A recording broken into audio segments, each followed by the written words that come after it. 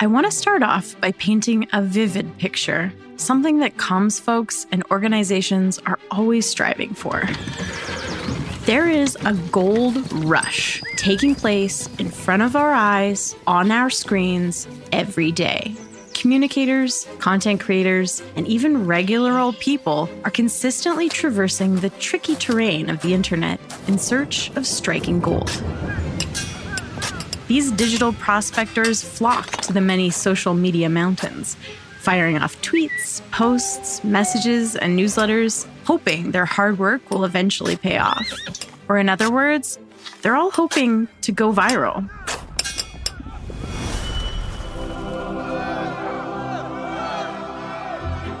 For professionals whose work revolves around creating eye-catching, scintillating content, aiming to hit internet virality can feel like a real Klondike-level boom or bust. Yet, even today, there are still well-intentioned leaders that are asking comms professionals to make things go viral. For anyone working in communications, that request does seem a bit ridiculous. And it may very well be more likely that you strike actual gold in your backyard than intentionally make something go viral. So the question we're asking this episode is our metaphorical mine starting to run dry? Does virality even matter anymore? And in our pursuit of going viral, what toll are we willing to pay? This question is very close to my heart, because once upon a time, I paid the price. You're listening to Infernal Communication, brought to you by Staffbase, and I'm your host, Kyla Sims. Today, we're talking about going viral. And believe it or not, I'm one of those people who's gone viral. So I have a personal interest in this phenomenon. In 2016, I was having the worst year of my life. I'd moved across the country, away from all my friends and family, and was struggling to pay my rent as a freelance writer. My mental health was plummeting, and eventually I was diagnosed with a handful of mental illnesses. It was not pretty. So while I was looking for work as a freelancer, I decided to share my struggles with mental health on my blog. And in November of 2016, it went viral. Almost overnight, over 1.5 million people had read one of my blog posts and left hundreds of comments. My inbox was full. I had complete strangers emailing me pages and pages about their mental health struggles. And weirdly enough, I even had a few job offers. Before I even knew what was happening, I was asked to appear on a few local news stations as a mental health advocate, like this clip with me on Global News. Illness is coping. And joining me right now is writer and mental health advocate Kyla Rose Sims. Welcome to the show, Kyla. So great to have you this morning. Thank you so much for having me. So you suffer from mental health issues. Late last year went viral, over 1 million views. First of all, why do you call it? It felt terrible, but also wonderful. I felt exposed, but special. I wanted to ride the wave as long as possible, all while my mental health continued to plummet. With the attention and the never-ending stream of emails from strangers, it came to a breaking point. I had to shut it all down. I turned off the comments, stopped sharing, and went dark. My mental illness had become not only a huge part of my identity and relationships, but also a part of my livelihood. In the end, going viral helped my career immensely, but it also changed me and the course of my life for better or worse. Now, it's very unlikely that you're attempting to make something go viral for your organization that is exposing you in the same way that I was. But I still think it's worth critically looking at what internet virality really is and what it means, how it happens, and what it does to us and our communities. And ask whether having something go viral is something we should really want at all. I can give you a quick baseline. Let's see if that pops through on this. To help us understand this world of internet virality, I invited Christiana Silva, tech and culture reporter at Mashable, to help walk us through it. Christiana, thank you so much for joining me today. I'm so glad to be here. Thanks for having me. So tell me how virality has come up in your work at Mashable. It comes up all the time. So I cover tech and culture. I cover the intersection there. So that's covering the creators and the users, mostly on Instagram and Facebook. But obviously, I've done a lot of work on TikTok and YouTube recently as well. Virality can happen to anyone at any time, and it has the potential to change your life or to maybe just feel like it might change your life. So I end up doing a lot of reporting on virality. One of Christiana's fascinations is unpacking the complexity of going viral in our digital age. Earlier this year, Christiana went on a fact-finding mission while doing research for their article, Why You Shouldn't Try to Go Viral in 2022. So before getting into your article, I want to ask, in your opinion, is going viral still a thing? I think it is. So I think going viral is definitely still a thing, but I think that there are two different perspectives that I look at this from. One is from someone who just watches and takes in content. If a YouTube video gets 5 million views, chances are you've seen it and most of the people on the subway car have seen it, and that person has gone viral.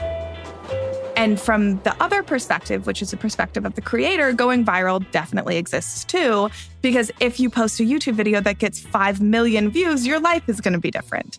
But I think with all of the different social media platforms that we're logged onto and all of the different ways that we interact with the internet, virality is not just one straight thing that you've gone viral or you haven't. And for someone who's posting and typically gets 1 or 2 likes on their tweets, maybe 20 likes on their Instagram posts, if that goes up to 500, if that goes up to 1,000, that really feels like you're going viral. But that isn't technically virality. So yeah, going viral definitely still exists, but maybe not in the same way for everyone. What prompted you to look into internet virality? Like, what inspired you to write this article? Personally, I've been really interested in how I feel emotionally, physically, when I post something on my private social media apps and the kind of feedback I get from people. So sometimes I'll post something and I think it's like brilliant and no one will interact with it. And I'm like, why does that make me feel so terrible? Those psychological and emotional responses are really interesting, which prompted me to talk to some researchers and some therapists and some folks who work to market to get viral content out about why I feel that way and why people whose whole job is surrounded around that validation, what that does to their brains. I spoke with neurologists for my piece to figure out if what I felt in my brain when a post did well or didn't do well was the same as when someone who is actually a content creator and posts their content and it does well or doesn't do well, even though our ideas of doing well are completely different, does the same thing to our brain. And it does. That dopamine boost I get is the same dopamine boost that someone who's getting 5 million interactions on their post gets when I get like 200. And that's really scary to me. It gives you this huge dopamine boost and then you go chasing this dopamine boost. And it also leads you to believe that you have a lot more influence, or that you have the potential to have a lot of influence in a space. And for people yearning to have that influence, or even just yearning to belong to a community, to feel important and to feel valued, those are things that we all sort of chase after. And you feel all of that. That hits you like a ton of bricks. And it's pretty rare that you're going to get that same hit of dopamine again, because you have to beat that. You have to go above and beyond what you already did. Yeah, going viral just doesn't hit like it used to. Exactly. What I did discover is, as we talked about this a little bit earlier, the perspective of someone who's a consistent content creator whose whole job is to produce viral content. You hit that like high when you first go viral or when you get your highest number of likes and interactions and engagement on a post. And now you have to hit that each time, because that's not only because that's what you expect of yourself, but that's what your sponsors expect of you. Mm-hmm. And you can't control social media like that. It changes constantly. And what made your first post go viral might not make your second post to go viral. So I spoke to someone who helps run those campaigns, who works with creators to ensure that their content does continue to go viral. And the work that they have to churn out, you have to hop on every new trend, but that's sometimes not good enough. So you have to create your own trends. This is a lot of work, and it can be really, really disheartening. The other thing I noticed is for people who don't go viral a lot, who've never gone viral, who go viral once, one thing that you can think is, my life has completely changed. Like, I don't have to do anything anymore. I can quit my job. I'm famous. And that's not the case, right? Like, one viral post does not equal a viral content career. And that one dopamine hit feels really good. And you might not be able to match that again. So it can really mess with your brain. And that can be really, really detrimental. But it can be detrimental to both groups, right? Like that first group, you're expecting to hit 500,000 every single time. When you hit 100,000, that feels just as bad as when that second group hits 23. This is sort of a problem, right? And I think you can see why this could get bad, because a lot of people comment on and share things that they hate. Mm-hmm. Makes the creator of that tweet say, okay, when I say more objectively wild things on the internet, I get more attention, my content goes viral, I become more famous, and I can yield an entire career off of that. This leads to things like political extremism. It leads to the spread of misinformation. It leads to the spread of conspiracy theories, and it can be really damaging. It's easy to see how one taste of virality can lead to an unhealthy obsession, which leads us to the unfortunate reality of how gaining online notoriety can really backfire. So my age and ignorance might start to show here a little bit, but I want to ask you about Pepe the Frog and the unfortunate story that surrounds it. For context, like, I legit don't know anything about this, because I remember that there was a thing about Pepe the Frog, and I remember like kind of like seeing some of it. And I was like, you know what? I don't want to know. I don't want to know. It just seemed bad. Mm-hmm. So can you take us through what happened? Yes. And first of all, I envy you. I envy your brain. That happens to me too. I see something online and I'm like, I'm going to skip this one. I'm going to let someone else. I did that with NFTs, and unfortunately I ended up having to learn about them because I was like, not for me. Pepe the Frog is this little cartoon. Matt Fury is sort of like a comic book artist. So he draws a lot of these like cool, cute cartoons. And as far as I remember, Pepe just liked hanging out with his friends. Pepe had a couple of pals and they would just vibe, was really the whole thing. And he would never create a hateful cartoon frog, right? So I think people online started picking it up and started drawing him in different scenarios and different situations. And the creator was like, cool. Art is art. Art is public. Do what you wish with it, right? Like, I'm not going to take this over completely. It's just a fun thing that I do. And it got taken over by the alt-right on like 4chan and stuff like that. And that's when people started noticing who Pepe the Frog was. So they started noticing him as a tool, a meme used by the alt-right way more specifically and often than they did just as like a cool frog who hangs out with his buddies. That's so wild. Like, do you know why they chose this? It was easy to draw, or I don't. And I think that's clear with a lot of content that goes viral, is that there's not really a good reason for it. Even if we go back to something that is like a very easy thing to say that went viral, that all of us can sort of wrap our heads around, like Gangnam Style. Oppan Gangnam Style. No one was like, what an incredible musical gift to us. What? Hey, wait a minute. It didn't like create something. The dance was fun. It was super catchy. Lots of songs have fun dances that are super catchy.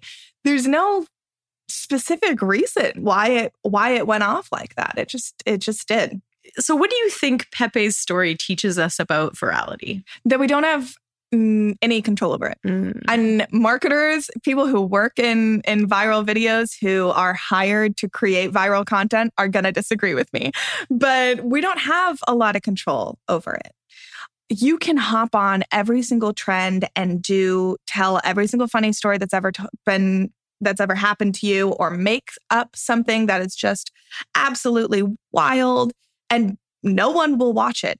Or you can do it on accident and millions will watch it. You can create a little frog that you think is just this harmless little guy and it can be completely taken over. Lots of people have drawn frogs that have not been taken over by the alt-right. And once it gets out of your hands, the internet is a place where we can't control it after that. It's a dangerous place because of that. The story of Pepe the Frog is an example of virality turning something innocent into something way outside of your control. But there is another side of going viral that is just as dark, when you become the one spiraling out of control. You know, you talk about how you can never really get that high of going viral again as you did the first time, and how the effort we put into recreating that feeling or chasing that dragon, so to speak, can lead us down a pretty dark path. How does that path lead to a rise and spread of misinformation? So misinformation spreads online like wildfire. Usually because the misinformation that's spreading is like so easy to believe. It like just confirms all of those preconceived notions you have in your brain. This is how misinformation and disinformation spreads. It's how it's always spread, right? Like misinformation isn't new because of the internet. Misinformation was going around during the Black Plague. This is not new, but the amount that it spreads and how far it spreads and how many communities are impacted is new. During the Black Plague, you could only speak to your friends and family. You didn't have this ability to send out a message to millions of people online. And so what it does is if a politician, for instance, tweets out something that is a little wild and they get a ton of engagements, they start getting name recognition. Name recognition is really important in the ballot, whether or not it's positive name recognition.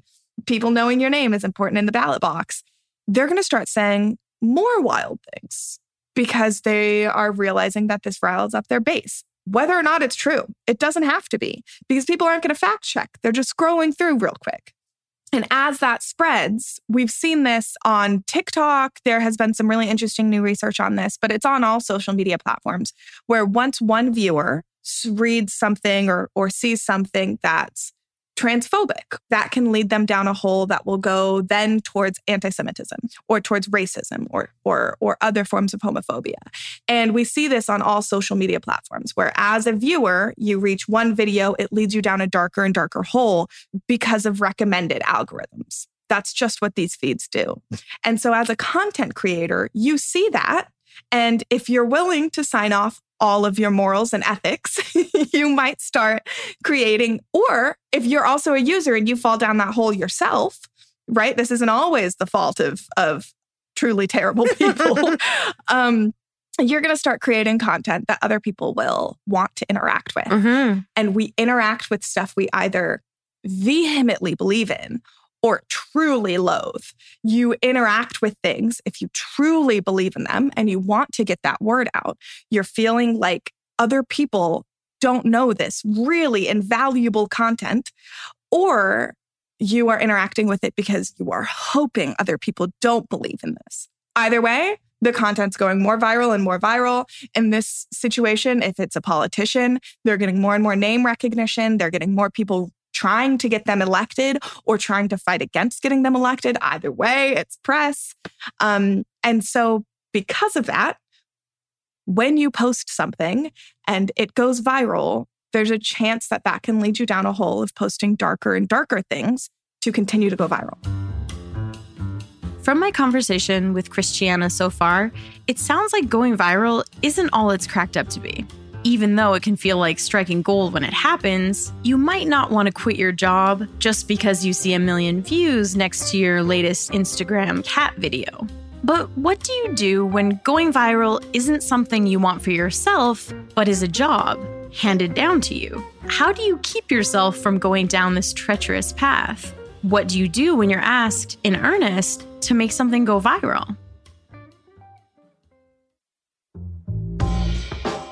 You're listening to Infernal Communication, a podcast brought to you by Staffbase, where we dive into the deeper conversations happening behind some of the biggest comms, problems, and puzzles that impact organizations and beyond. If you're enjoying the show, make sure you follow us on Apple Podcasts or wherever you like to listen from. You can also check out the show on our website by going to infernalcommunication.com. Also, pretty please leave us a review and let us know what you think.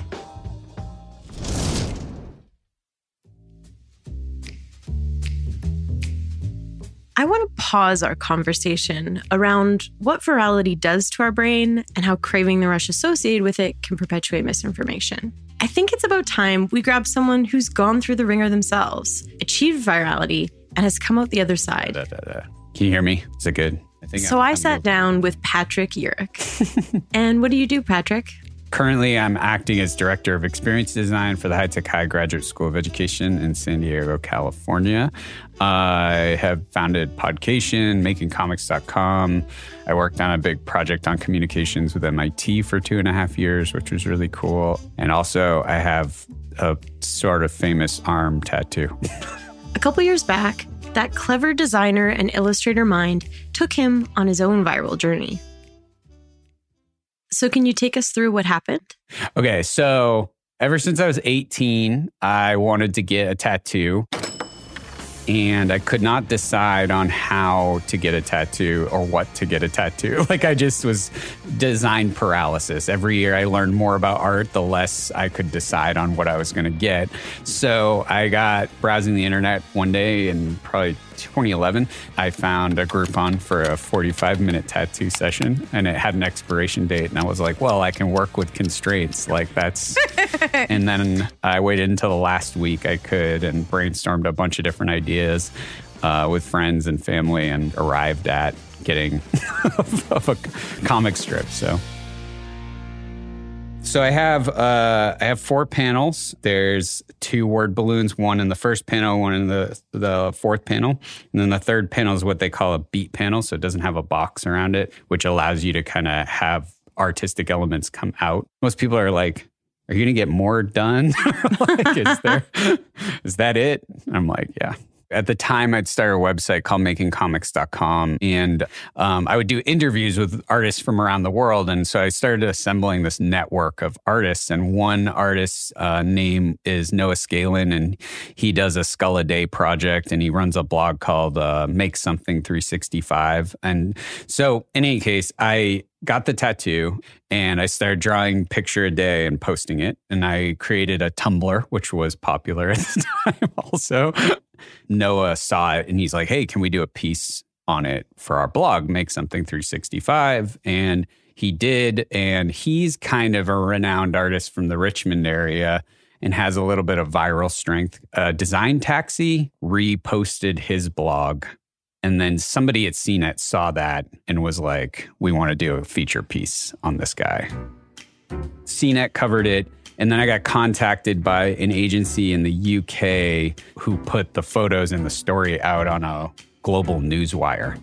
So for 30 days, I was interviewed in Sweden, NPR in South Africa, India, like it was everywhere. I mean, I think this was a global newswire thing. And it was funny because the people local, like Fox, saw it and they're like, how did we not know about this guy? Because everybody in the world was talking about this guy from San Diego with a tattoo.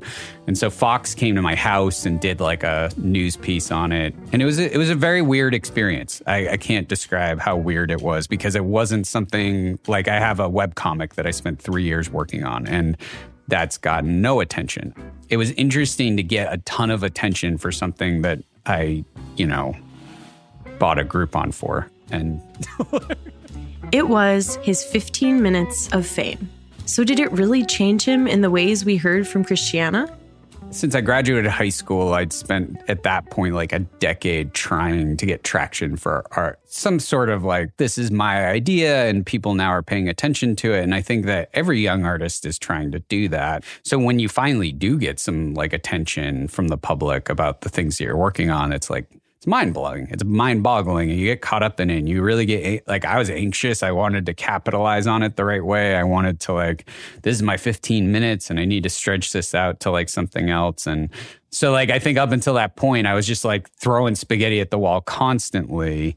And what really kind of halted me in my tracks was when the professional comic book community, the community I'd spent like the last 15 years trying to get recognition or be a part of that. And I idolized these guys growing up. And People were divided. They thought it was very gimmicky. And I got some really negative comments from users on Reddit. And like the viral nature of the story, it kind of had an air of like the freak of the week kind of a situation. And because the press was picking it up and it wasn't like the comic press.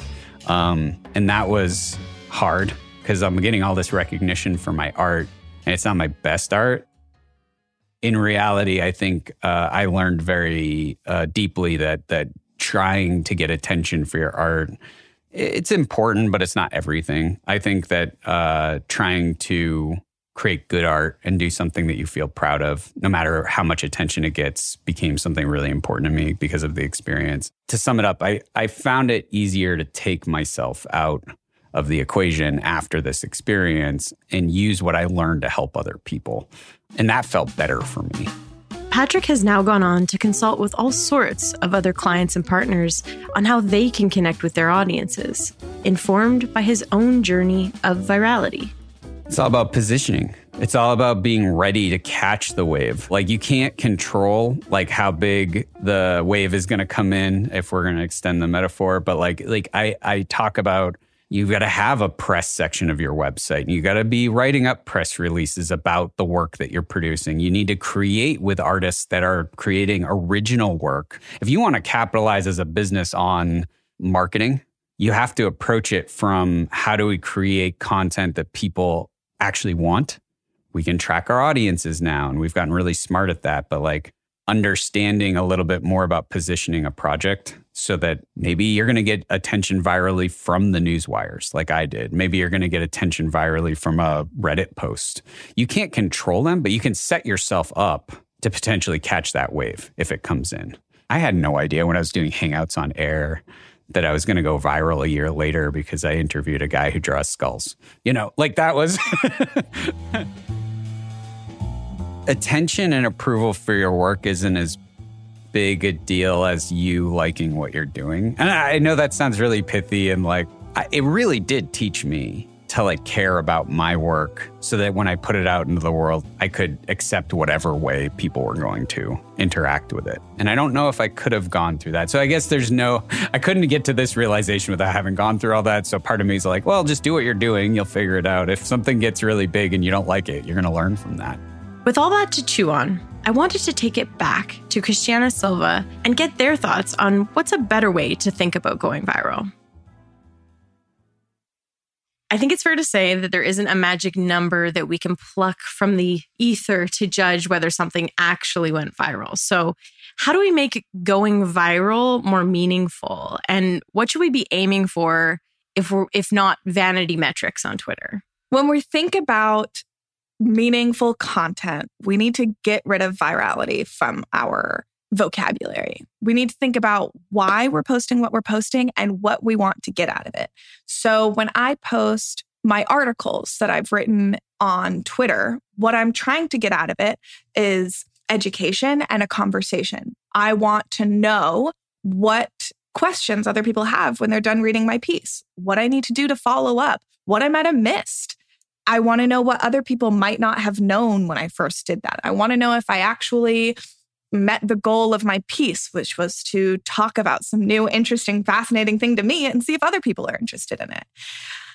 If my entire goal was to go viral, I would always have a terrible time online. And I think that's true for everyone. I think a lot of times these incredible content creators who go viral all the time are meeting their very meaningful goals, which is to entertain people, to make people happy, to educate people, to create communities online. Those are all valuable and meaningful reasons to post and to interact and to engage online.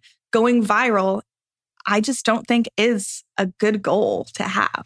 And you're probably right. It certainly isn't one for me. What's interesting though, so there's this other class of creator that is, doing it for their 9 to 5.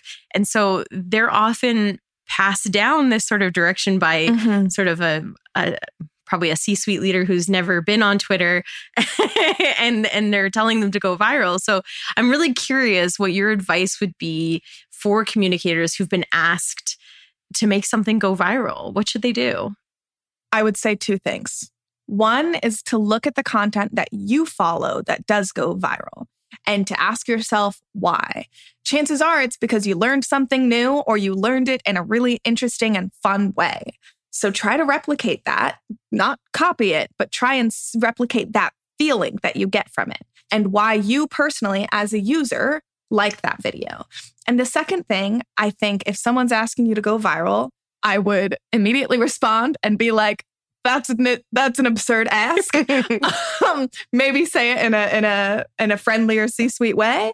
But explain to them sort of how going viral works and how going viral is not a reasonable or meaningful goal to have, but instead try and think about the goals, the numeric, valuable goals that are reasonable to reach. And those can be things like interactions with other people. They can be comments on your videos. They can be bringing in new consumers, new customers, bringing in more people on your newsletters, getting more donations. There are tons of different valuable ways to track how your content is working online that isn't just go viral. That meaningful connection with your community, that's sustainable. That you can build upon, that you can make better, that you can actually produce meaningful result within a business. But going viral might not at all. Well, thank you so much for chatting with us. I thoroughly enjoyed our conversation today, and I am so appreciative that you made time to talk to us. Yeah, absolutely. This was so much fun. My conversation with Christiana really validated a lot of the confusing feelings I'd had about my own internet virality and its impact on my life. When I shut down my blog, people didn't understand why. Why would I want to shut down something that was so successful? But for me, it wasn't a success. It became the very thing that Christiana warned us about.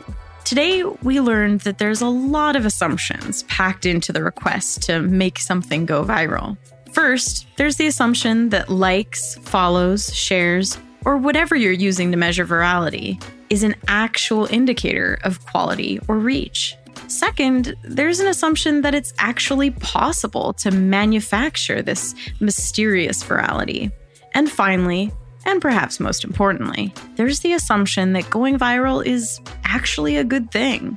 So instead of trying to post or create something just because you know it will get a big reaction and drive up some sexy numbers that you can report to leadership, ask yourself if you're genuinely giving your audience what they need, when they need it, because that is when you're most likely to strike gold.